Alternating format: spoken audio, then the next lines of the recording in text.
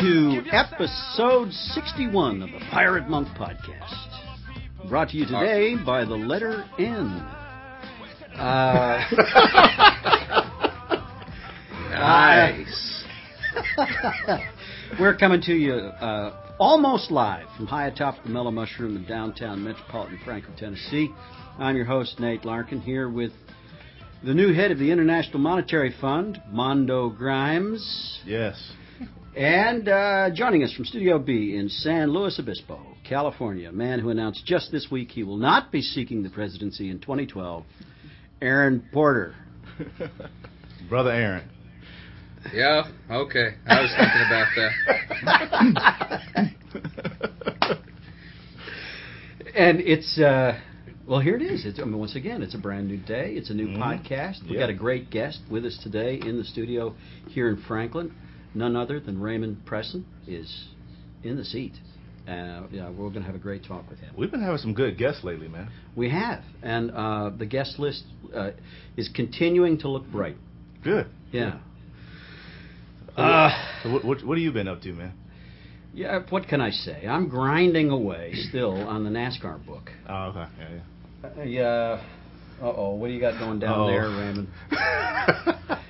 I know. I was listening to the podcast yesterday that you had with Dan. Yeah. From last week, and you mentioned working on a NASCAR book or something. And I told you when I came in, I said you just mentioned NASCAR, and that'll be my cue. Yeah. Because I'm from North Carolina. All right. You can't spell North Carolina. I'm sure the word NASCAR is in the word North Carolina. Absolutely. Kind of somewhere. Yeah. But you can't keep this. But oh my! I've just handed him a photo of me when I was 6 years old, sitting in. Whose car is that, Nate? Number 43. The King. That's Petty's. Yeah, absolutely. For Holy those of you smokes. who can't see this on video, Nate has just received the picture. Nate is speechless. I am speechless. He seems to be enjoying it. Are you in the actual car? That's me sitting in the driver's seat right before Nate now has a I look wrecked of surprise as he asks if he's in the actual car. No, not at the moment.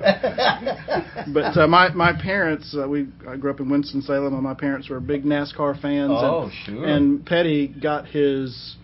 This was back when they actually used real cars and then would modify them. Yeah. And he used to get his cars from Odell Matthews Chrysler Plymouth in Winston-Salem. Yeah. And we knew them, and my family was we were big Petty fans, and we actually went to a lot of the tracks were right there within a couple hours of central North Carolina. So we were I know it's bordering on idol worship, but we were big Petty fans, and went to a race, and he let me sit in the driver's seat of the car. Holy smokes, isn't that something?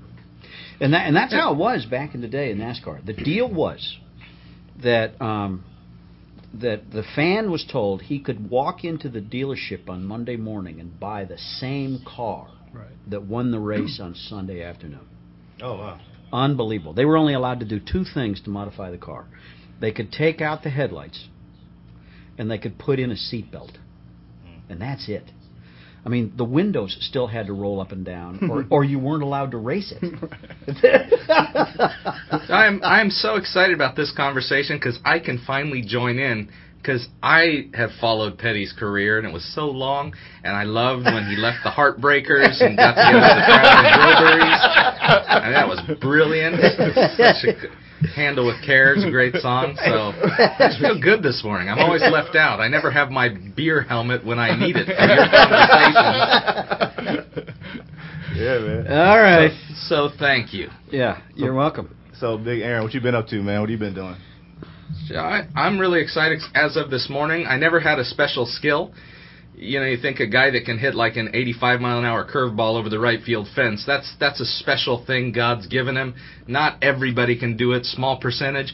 And I found out today I have one of those. Okay. It's called plunging the toilet. I seem to be the only person who can do it in the planet.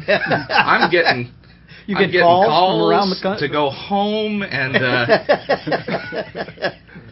So that's awesome, because I always thought I never had one of those special things, and I thought plunging a toilet was like very pedestrian. Anyone can do this. Found out this morning, not true. Yeah. I'm a over the right field fence kind of plunger. Very good. And I'm not going to ask how you acquired the skill. No. Mondo. It's a God-given gift, brother. You don't train for this stuff. I'm trying to remember that in 1 Corinthians. I don't remember that being in the list. It's in the Schofield notes, so if you're a bottom-up reader, you know it. It's in the message. Yeah. Rare phrase.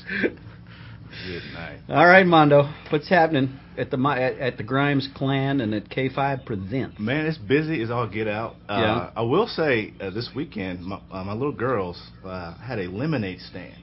Oh, really? It was. I gotta show you pictures. You're going to retire now? Yeah, I'm gonna retire. But it was the coolest little setup, man. They wanted to do a lemonade stand and built. They had a sign. They painted their names on it. Yeah. Layla and Zoe's lemonade stand, and they're 4 and 3. So they had 3 types of different lemonades. Everything had brownies and cupcakes, and they set it right in front of the house. And man, let me tell you, they ended up making like probably between $40-$50. No. Between selling for 50 cents to $1 at the most. Yeah. I mean, people driving by. There was sign at the entrance. I mean, they wanted to do it big, and it was done big and just incredible, man. It was awesome. Wow. I'm a little entrepreneur, so I'm trying to teach them how to say entrepreneur. Got all different kind of versions of the word. I can imagine a 3-year-old saying entrepreneur. Yeah, exactly. Yeah. But it was cool, man. It was pretty. It was way better than Little Rascals version. It was really cool, man. That's wonderful. It was really cool, man. So I was proud of my kids, man. It was It's really only cool. right for parents to get a cut. Well, hey, that's what I'm saying. So of course I wanted the change, jar, whatever you have, you empty your pockets out every evening, and so of course I'm just, giving them some business, and then people are driving up. Man, it was just cool, dude. It was really fun, really fun. That's great. Yeah, man. So. All right, we're going to do a meeting in a minute. Yeah, we got meetings. We have any letters today? I would know if I had checked the mailbox. There we go. We can maybe do that on a break. Maybe we can. Yeah, but All right. definitely got a meeting. And All what else we got? We're going to talk to Raymond here. He's going to tear it up. All right. Okay. And we will be back in just moments on the Pirate Monk Podcast. Whoa! A pirate's life is a wonderful life, a roving over the sea. Give me a career as a buccaneer, it's the life of a pirate for me. Oh, the life of a pirate for me. Welcome back to the Pirate Monk Podcast. We're deep in deliberation over mail. There's an avalanche of mail and incredibly personal. We just feel like we love you all too much to divulge personal information, which leads us to our confidential mini-meeting. All right, here it is. This is the highly confidential mini-meeting of the Samson Society Podcast. All right. My name's Nate. Hey, Nate. Hi, Nate. Hi, Nate. Let's open this mini-meeting of the Samson Society. We're a company of Christian men. We're also natural loners who've recognized the dangers of isolation and are determined to escape them. Natural wanderers who are finding spiritual peace and prosperity at home. Natural liars who are now finding freedom in the truth. Natural judges who are learning how to judge ourselves aright. Natural strong men who are experiencing God's strength as we admit our weaknesses. We've now reached the sharing portion of our meeting. In sharing, we speak honestly out of our own experience. We tell the truth about ourselves, knowing that our brothers will listen to us in love and will hold whatever we say in strictest confidence. We try to keep our comments brief, taking care to leave plenty of time for others. We address our statements to the group as a whole rather than directing them toward any one person. As a rule, we refrain from giving advice to others or instructing them during the meeting, believing that such conversations are best reserved for private moments between friends. And so the suggested topic for today's meeting is neediness. Neediness. Yeah, I just picked that at random off the list, but we're not confined to that subject. You're free to share about anything that's commanding your attention, and the floor is open. Did we not do neediness like a couple weeks ago? Did we? Maybe we did. Okay, we'll flip it and do another one. Okay, I will do another one then. Hang on a second. It might have been at my other meeting we did neediness, but I thought it was here. Brother, the way my memory is... Oh, you know what? It was our other meeting. I'm quite certain. So go ahead. I was asking. I wasn't rebuking yet. Now, are you certain? Can I trust your memory that we didn't do it on the podcast? Oh, man. I think I remember who brought it up. Doesn't sound familiar, but... All right, okay. Then the topic... No, it's perfect. I've still got my answer, so it's good. It's good. then, all right, the floor is open, my brother. Fine, I'll start. All right. Hey, Aaron. Here's I'm Aaron. Hey, Aaron.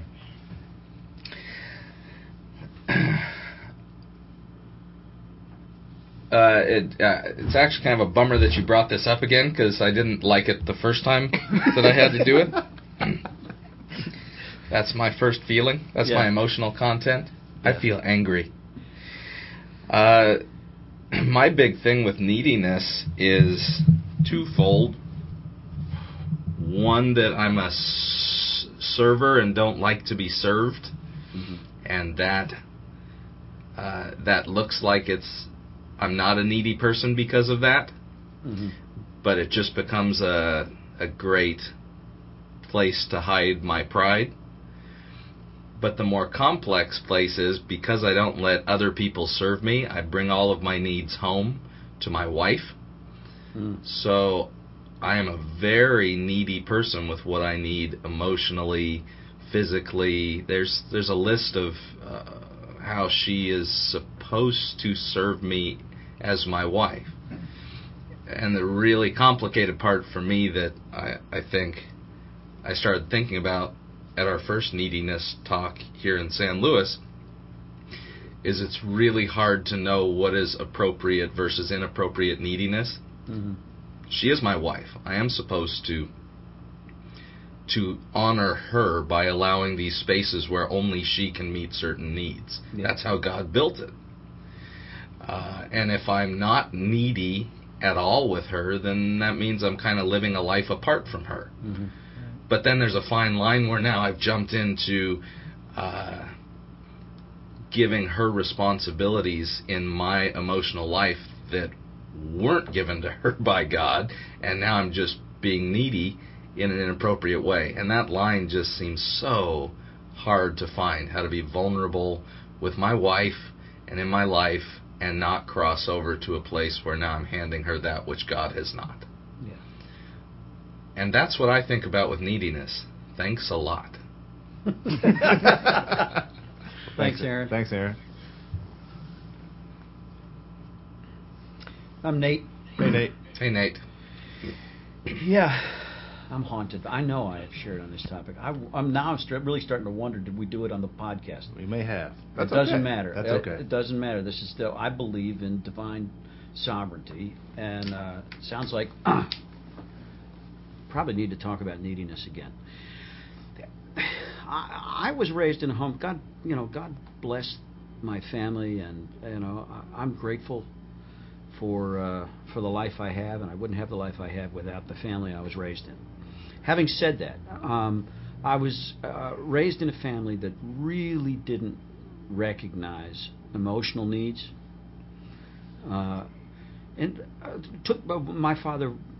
Well, shoot, he had 10 kids, and he didn't make much money, and he took care of the crucial needs, Maslow's, bottom layers on the hierarchy of needs. And so, we had food and we had clothing, and we didn't freeze in the wintertime. But a lot of other things that today I would regard as legitimate needs for a full human life, they just weren't on the radar for us. And so I learned to deny need for affirmation or emotional closeness or care or physical touch or nurture or I think that's how I responded to the absence of a lot of that stuff was I just concluded that I didn't need it. And that is a sad thing. I have impoverished myself from a lot of human experience just by not admitting, the depth of my need. And I still do try to be, I try to be a freaking emotional camel, who can just travel across the desert, and I don't need love. And I want to be able to be generous with others. I think there is definitely there's a part of me that recognizes the need, because I'm fairly good at giving some of those things to others that I don't expect to receive from them. Now I am growing, and I'm grateful for the signs of growth. And here's one weird way in which I know I'm growing. Early in our marriage, like all young people in love, Allie and I would give each other back rubs. Now, Allie would let me rub her back for hours or days. I could rub her back forever. But when she gave me a back rub, I could take it for about 2 minutes. And then all that attention just overwhelmed me. It felt wonderful. I mean, it just felt too good. It was too much attention, and I couldn't stand it anymore. And I would say, okay, that's good. I was much more comfortable in giving than in receiving. Now,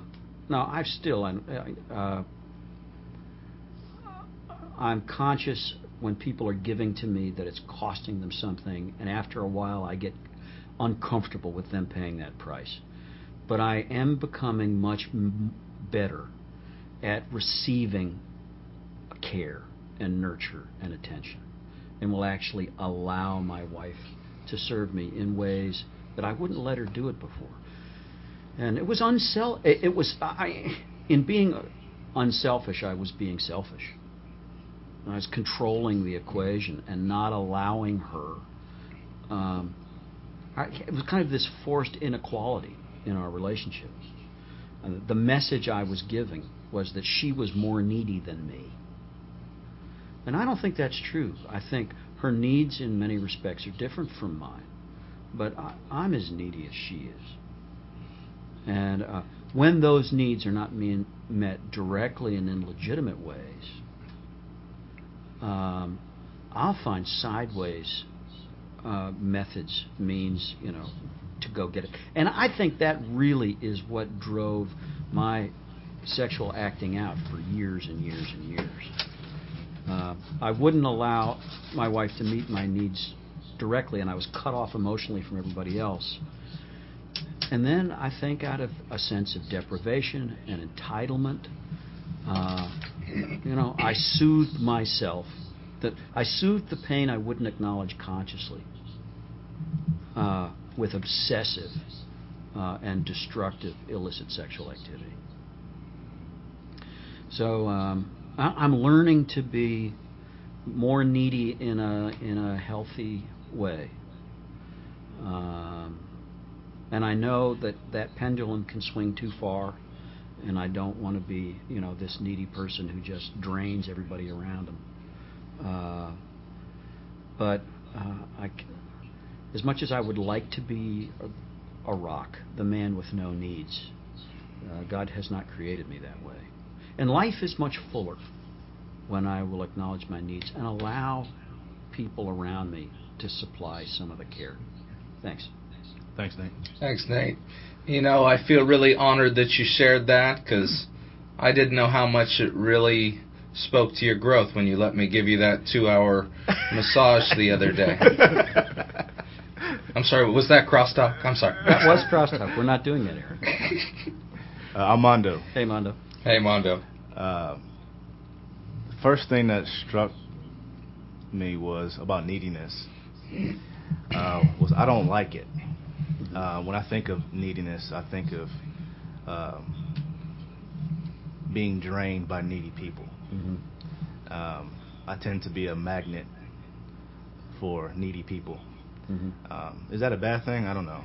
but I tend to get just drained and milked to the last drop. And what that has created in me is a sense where I don't want to be that way. So I think in some ways I may overcompensate to not be needy with my family, with my wife, because I don't want to look like the other people who drain me. And I know what it can do because I personally feel it from these other people, and I don't want my wife to feel that. It's kind of resonated with with what Aaron was saying about his relationship with his wife, and neediness it's definitely for me. I think I look more of it as a external thing because most of it I deal with it on that level where it's coming this way. And again, I don't. It's weird. It's a fine line, man. I'm really trying to figure out that line of helping and serving or being used. And sometimes that line gets gray. But then, of course, there are needs that I do have as a human being, as a man, as a husband, and I hope that I'm not withholding myself from my wife, especially, to avoid being perceived as needy. Because I just don't want that label. I don't want that label of, oh, you're just a needy man or a needy husband. You have all these needs and this, and saying the things that I'm thinking in my head about other people in my life. So it's when you said that, that's like me, because I'm going through something right now with a friend who loved dearly, but man, I'm tired. Yeah. And it's again, it becomes a cycle. Then it's another line. Where do you draw the line? Where do you unplug? Then it's the fear. Okay, will they walk away forever? So it's a lot of that. When I think of neediness, I think of drama. I don't really think of necessarily just the needy part of me and my wife and that part of it. I think of it just in my world right now. Just neediness just means drama, and but then of course then it's the at home life. So not trying to bring that in here, and it's a definitely a tightrope, man. For me at this point. So that set off some stuff. Definitely. So I'm Mondo. Thanks, Mondo. Yeah. Thanks, Mondo. I'm Raymond. Hey, Raymond. Thoughts go in two directions. One about my response to neediness, and then my own neediness. As you were sharing just moments ago about your response to other people being needy, before we went on, you and I were talking about a little bit of our experiences of being a pastor.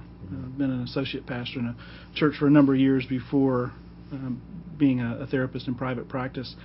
And I mean, now with what I do in private practice as a therapist, I'm with, to some degree, people who are needy all day, every day. And I find in many ways I can handle that better than some of the stuff that I was some of the petty stuff I was dealing with in church. And one time I wrote in my journal, I feel like a giant ice cream soda and everyone in the world has a straw.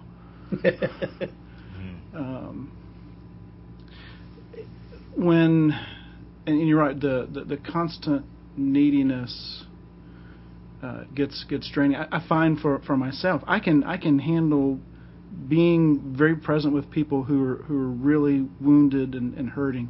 It's chronic whining and complaining that's what really drains me. As far as my own neediness, it was, Nate, as you were talking about your own family background, I'm an only child and was raised by a single mom from age 6. My mom, very self-sufficient, very emotionally present and giving, so there wasn't any problems there. But being a single mom in the mid-60s, she was in a minority, sort of a pioneer, and she was very self-sufficient. And I think I picked up on that, and as an only child, only children get a rap about being spoiled and selfish. I'm not sure that's so much our danger as we learn to become self-sufficient, sort of a sense of, if you just leave me alone, I'll take care of it. Mm-hmm. And so even as, I can trace some of my counselor compassion stuff going way back, but like you said, I'm more comfortable offering care and support than I am receiving it. It feels much more natural and comfortable for me going that way.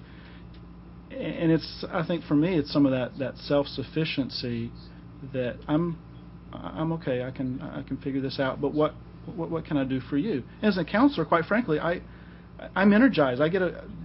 Counselors get a buzz out of helping other people. Where I have found that in my, for instance, in my marriage, a counselor said to my wife and I, the two of you are probably placing too high a premium on being low maintenance. Mm.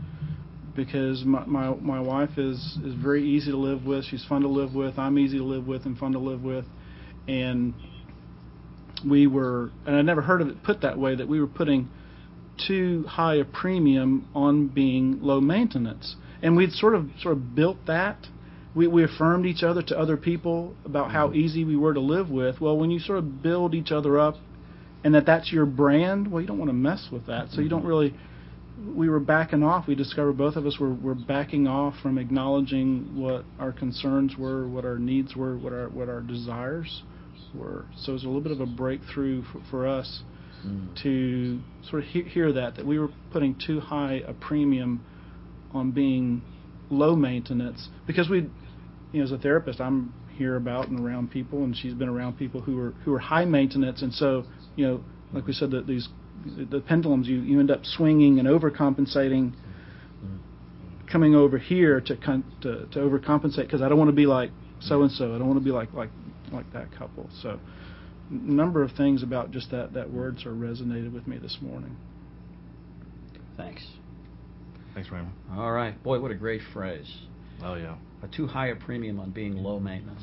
Yeah, resonated with me. All right, we will be back with Raymond Presson here on the Pirate Monk Podcast.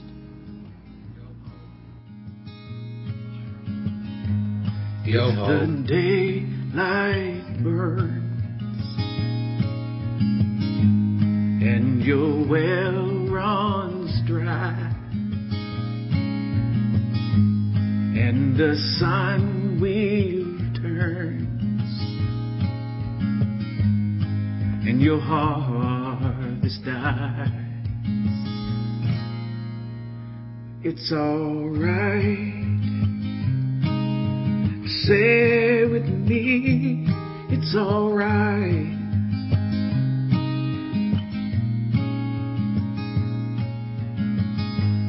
If the tempest comes and the levees fall and the waters rise and you lose it all, it's alright. Say with me, it's alright.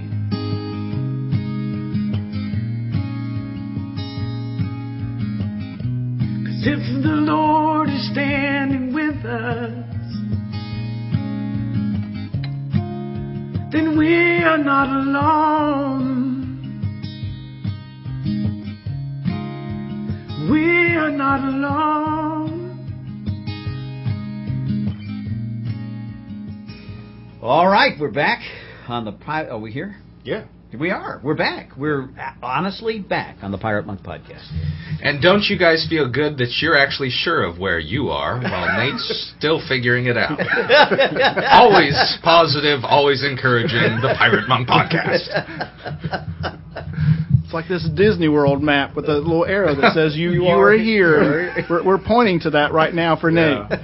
And he still has to ask Mondo to read it for him. Mondo, am I really here? Yes, you are. Existentially, am I really here? Well, I'm at the part of the park that I've been wanting to get to. Oh, yeah. We're at the interview, and I'm so thrilled to have this guy in the studio with us today. I became a fan on about page 10 of the book. By then, I was hooked. This man can write. And, of course, this book arrived in the mail. I heard about it through the grapevine. And then it showed up. And you have to read a book that's entitled, When Will My Life Not Suck? Yeah, you got to pick that up. So, Raymond Preston is the author. He is the founder of Life Change Counseling Center and the Franklin Marriage Center. Marriage Center in Franklin. As he's told us, at one time, a member of church staff, but now for many years, a licensed, certified marriage and family therapist, and a great writer, author of 11 books. This man can turn a phrase, can tell a story, and has something to say. And I greatly enjoyed what felt to me, in a lot of ways, kind of like an exposition of the book of Philippians. Although you overlaid the story so well that if so it didn't come across as a commentary at all. And what was so endearing to me about the book, right from the beginning, Raymond, was that you opened very vulnerably with some of your own story, and talked about, talked about your own asking of that question in your own life: when will my life not suck? Talk to us about that. Well, probably the place where I was asking that in the context of the book, as you were talking about, was being hospitalized for depression. One of the things that I say and acknowledge very early in the book, lest, because people imagine that authors live some kind of charmed life, and that if we can write, if we can speak, then, well, you probably don't have any issues. Your life is wonderful. And so as I'm writing something like that, lest the reader think that I was only, even as a therapist, just referring to other people's lives, and lest the reader think or say, well, what would you know? Yeah. I mean, personally, professionally, look like you've got it all together. What would you know? And my question is to the reader: does being hospitalized for depression count? Which is really embarrassing for a therapist, as you can imagine. It's really not really good marketing for a counseling practice to be hospitalized for depression. I'd always been content to understand that. Yeah. Professionally, conceptually, I didn't have a need to get acquainted with that really up close and personal, but just sort of got in 2003 and in 2006 got just blindsided by severe episodes of depression.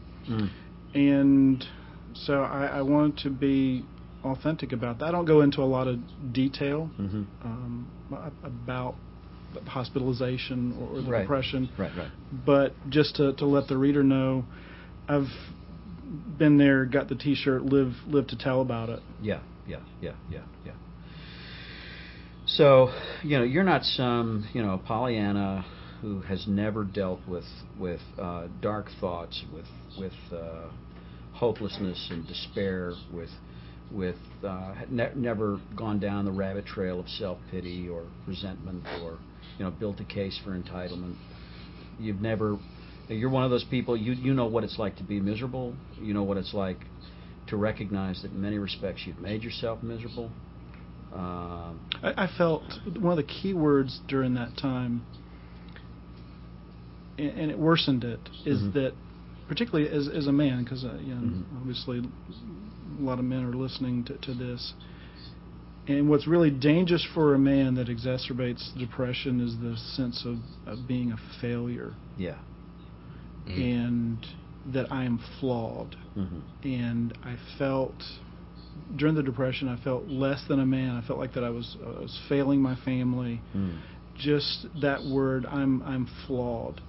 And when I'm counseling with men who are dealing with depression, that's one of the themes that I look for. And it's when I'm most concerned about a man going through depression, is that when I hear those themes of failure, because that's when a man is most vulnerable to hurting himself or trying to take his life, is when he feels that I've dishonored myself or my family, and that I'm a failure. And one of the things that happens in depression, you have a hard time imagining that it's going to be any different. Yeah. Because people don't hurt themselves because they're depressed. They hurt themselves when they become convinced that tomorrow is not going to be any different than today. Yeah. The next day is not going to be different than the day after. And so that sense of hopelessness is really what puts a lot of men in trouble, in addition to that sense of just being flawed. Yeah. One of the greatest gifts that a friend gave to me during that time was when Roger Severino said to me, "Raymond, this season does not define you." Yeah. Yeah. This season does not define you, because I had sort of taken it on as this is my identity, and my identity is flawed. Yeah. Yeah. What do we do? Before you change gears, Nate, because you had that intake of breath. Yeah. With any movie where there's a father talking to his son, like Rob Roy, honor is the gift that a man gives himself, and all of these manly movies where fathers are talking about honor and your word and all those things, every man resonates with that, watching those types of movies. And they're usually movies with bigger-than-life kinds of fathers doing amazing things. What do we do when we find out that we're not men of our words, that our honor has been besmirched by our behavior? Because I think when I watch those things on screen, it's like, oh yeah, that is so right, that's so beautiful. I don't think that's me, though, because it only gives like this Hollywood pristine version, not the version where you go through times of depression, losing a job, not being able to get another job, your wife's having to work to support your family, those things. How does a guy get to a place where he can get back that hope of an identity that's in Christ and that's far bigger than simply the label of failure? Right. As you talk about those stories and those movies, as inspiring as a movie like Braveheart is, or Gladiator, where the man finishes well. One of the things that I appreciate so much about some of the movies in the last several years with some strong male characters is where there's a theme of redemption. One of my favorite films recently that sort of flew beneath the radar was Robert Duvall in Get Low, where he commits this sin and is sort of made himself a recluse and punishing himself, and has disqualified himself for grace. And the movie ends with him, finally, though reluctantly, embracing that grace, that he could not either pay for that grace and redemption, couldn't earn it or deserve it, and yet was still qualified for it. He had spent most of his adult life as a recluse, as punishment for what he had done. And so sometimes I think men need different. We need different stories. We need those stories that sort of have that magnetic pull, that bring us and pull us to lofty things, but we fail. And so where's those stories that again conclude with a sense of redemption? Yeah, and you raise a similar question in your book. It's a question: what stories are we telling? What stories are we telling to each other? You talk about walking through a bookstore and reading the titles of how to change your best life now, how to change your life, how to change your kid by Friday, how to have the perfect marriage and by Wednesday.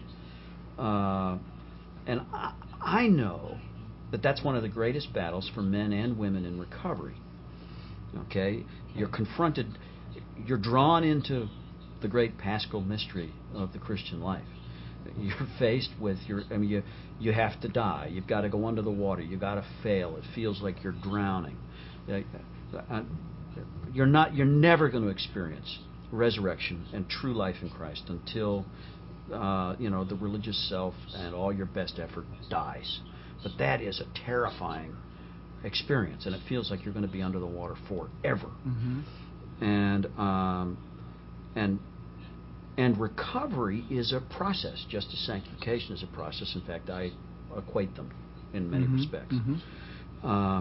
But most guys, or most people early in recovery, feel a tremendous amount of shame that they're a failure now, that they're officially an addict of one kind or another.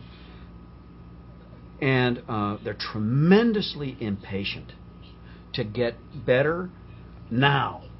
Right? Right. And start dispensing advice to other people right away, and just they're going to be a new person. They're going to flip the leaf. It's going to be magical, and it can be depressing when it starts. I watch sometimes a guy gets into recovery, and he has what we call the pink cloud experience of the first few weeks or even the first few months, where the obsession is gone. All of a sudden, he's making forward progress at warp speed. He cannot believe that life can become this good this quick, and then boom, he hits the wall, usually with a relapse of one kind or another, or a setback in some part of his life, and now he's faced with the fact that he's facing a process, and it could take a very long time, and in that can come hopelessness, despair, a feeling that I'm even more of a failure. And it was set up by a false narrative. And I'm sorry, I was supposed to ask a question. I resonate with what you're saying, because a lot of times I'm sharing something similar with clients, because I'm telling them, sometimes I'll have couples, they'll have a breakthrough, and I say to them, it's okay if between now and the next time that we meet that you have a setback. Yeah.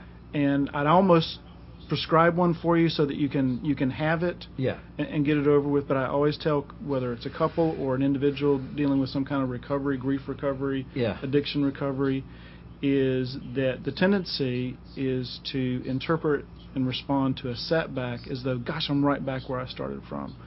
That recovery is, as you know, it's progress, plateau, and setback. I tell my clients, I wish for you, I wish for me, that it was more like physical recovery. You break a bone, and unless you do something stupid, the healing is both progressive and consistent. It's like this upward sloping straight line. And emotional, spiritual healing is not that pretty, not that consistent, not that straight. It looks more like a lightning bolt. Progress, plateau, setback. And a key is when there's a setback, not to interpret that and internalize that and respond and go, gosh, I'm right back where I started from. And sometimes one of the hard things is that other people will tell you that when you fail, when you make a mistake. You haven't changed. You haven't changed. You're the same person. You're the same guy. You're right back where you started from. And that pronouncement upon ourselves in that is pretty significant. The other thing that I find sometimes with men, as you said, they want that quick fix, because we are fixers. I had a client who he's one of those handyman who can fix anything. And so his experience is, you give him a little bit of time, the resources, the tools, and he can fix about just anything. And so he's come to this place where his marriage is in shambles, and his experience is, with a little bit of time and the right knowledge and the right tools, I can turn this around. And I've had to say to him, she's not a deck on the back of the house. She's not a driveway that's crumbling. She is, and this is going to be a process. And I watched him struggle with the patience and having to say to him at times, no, there isn't anything that you can do to fix her. Yeah. You can't make her trust you this week. Yeah. Yeah, and that's a tough thing.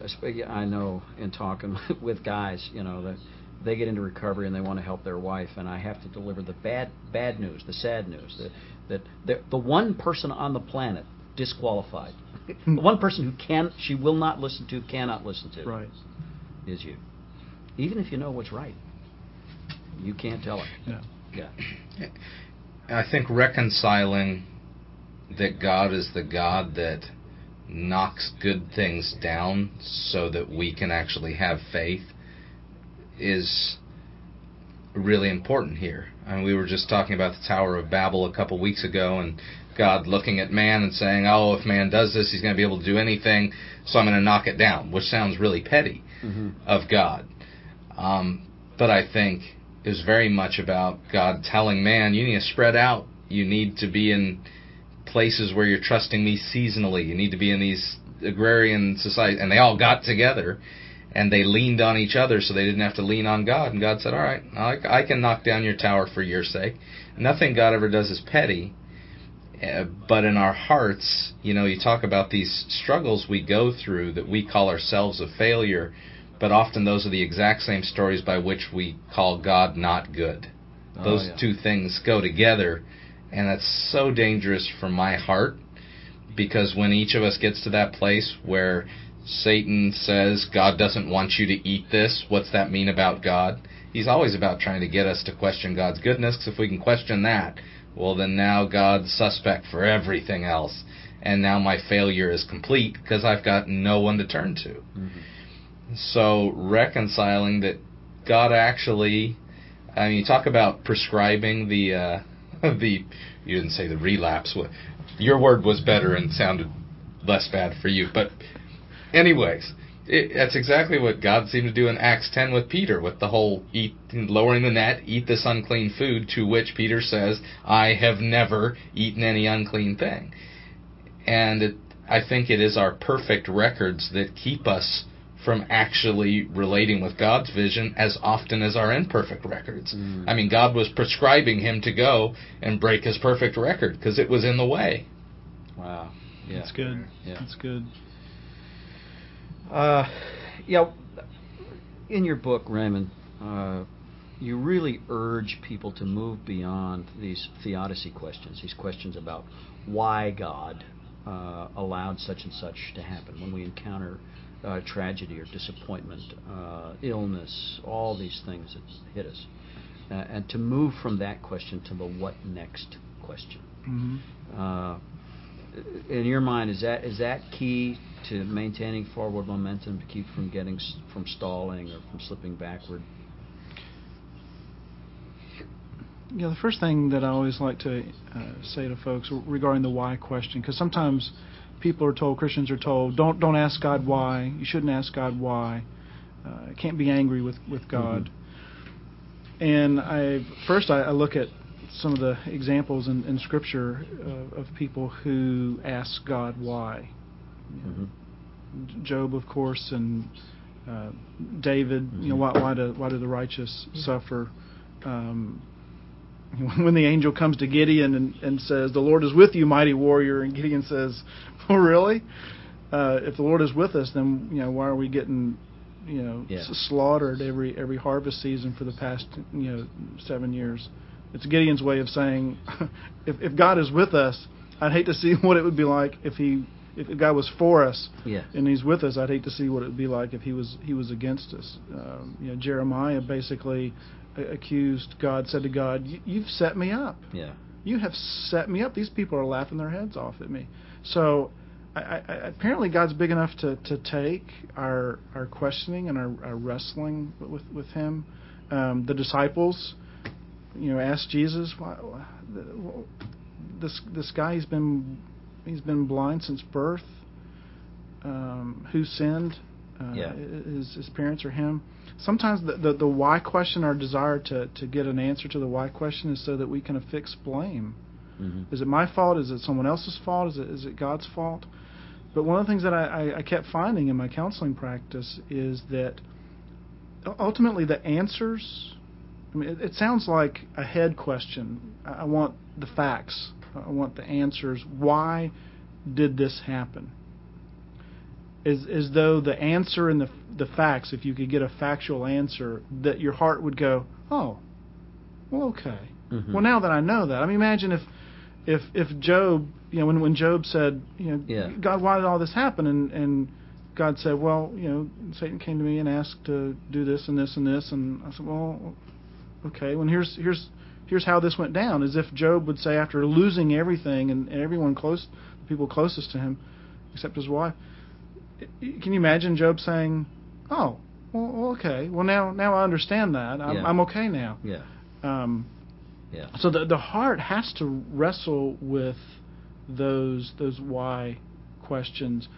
But what I tell folks is that at some point, the why question has to become the now what question, or the what next question, because oftentimes the answers to those questions never come, or quite frankly, the answers are not and will not be satisfactory. Yeah.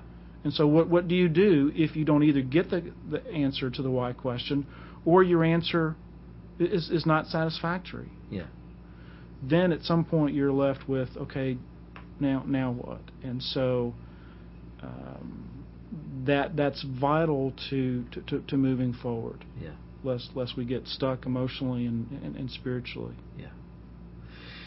Well, I want to really emphasize that I highly recommend this book for listeners to the podcast. The title again is "When Will My Life Not Suck?" And the author is Raymond Presson, Presson. You can find it on Amazon. You can request it from your local Christian bookstore or any other purveyor of fine books that can get it for you. This is it's a book. It's a great work that deserves a wide readership. And thank you so much for writing it. Oh, thank you. Appreciate the invitation today. Oh, good to have you with us.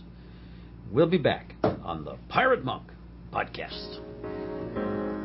You missed it. Was a perfect game, although we didn't win.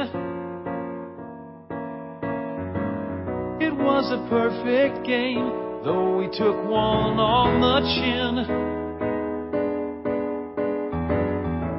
Even though we lost, we can say we were there. I am painfully aware of the team in disrepair, but I'm really glad we came. It was a perfect game. It was a perfect game, though they beat us 12-4. It was a perfect game, if you forget the score. Even though we lost, it was good to be there.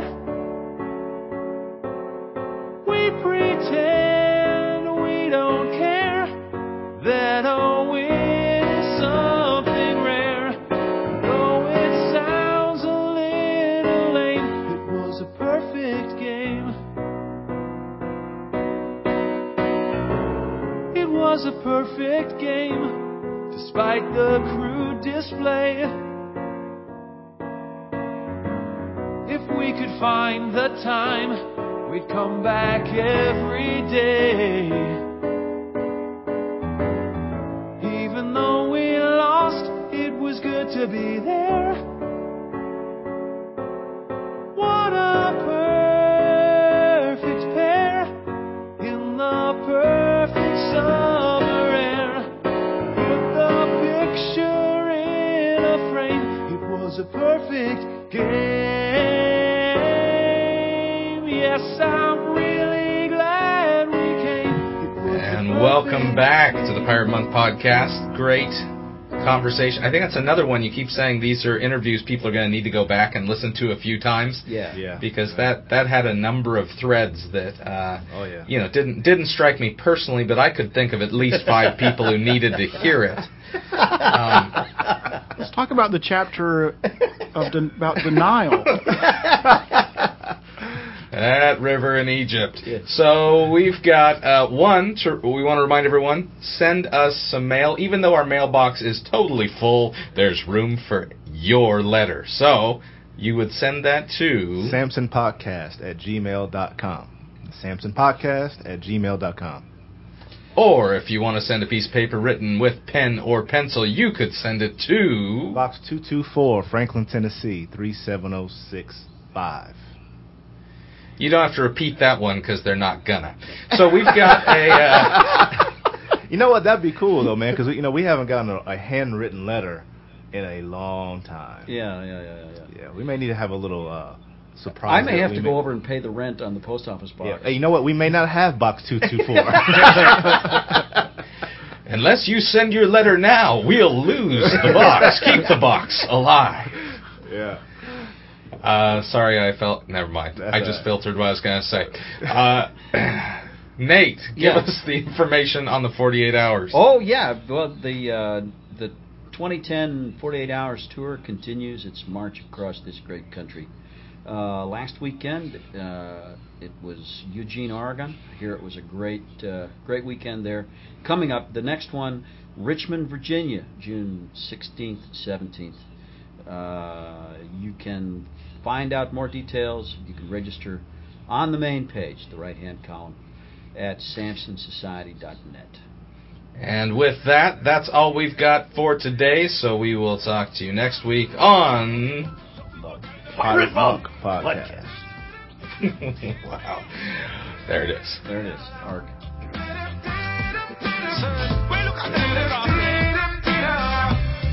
Take your day by day. Monday, Tuesday, Wednesday. And that's one step at a time. Give yourself time to heal. All of my people to renew your trust.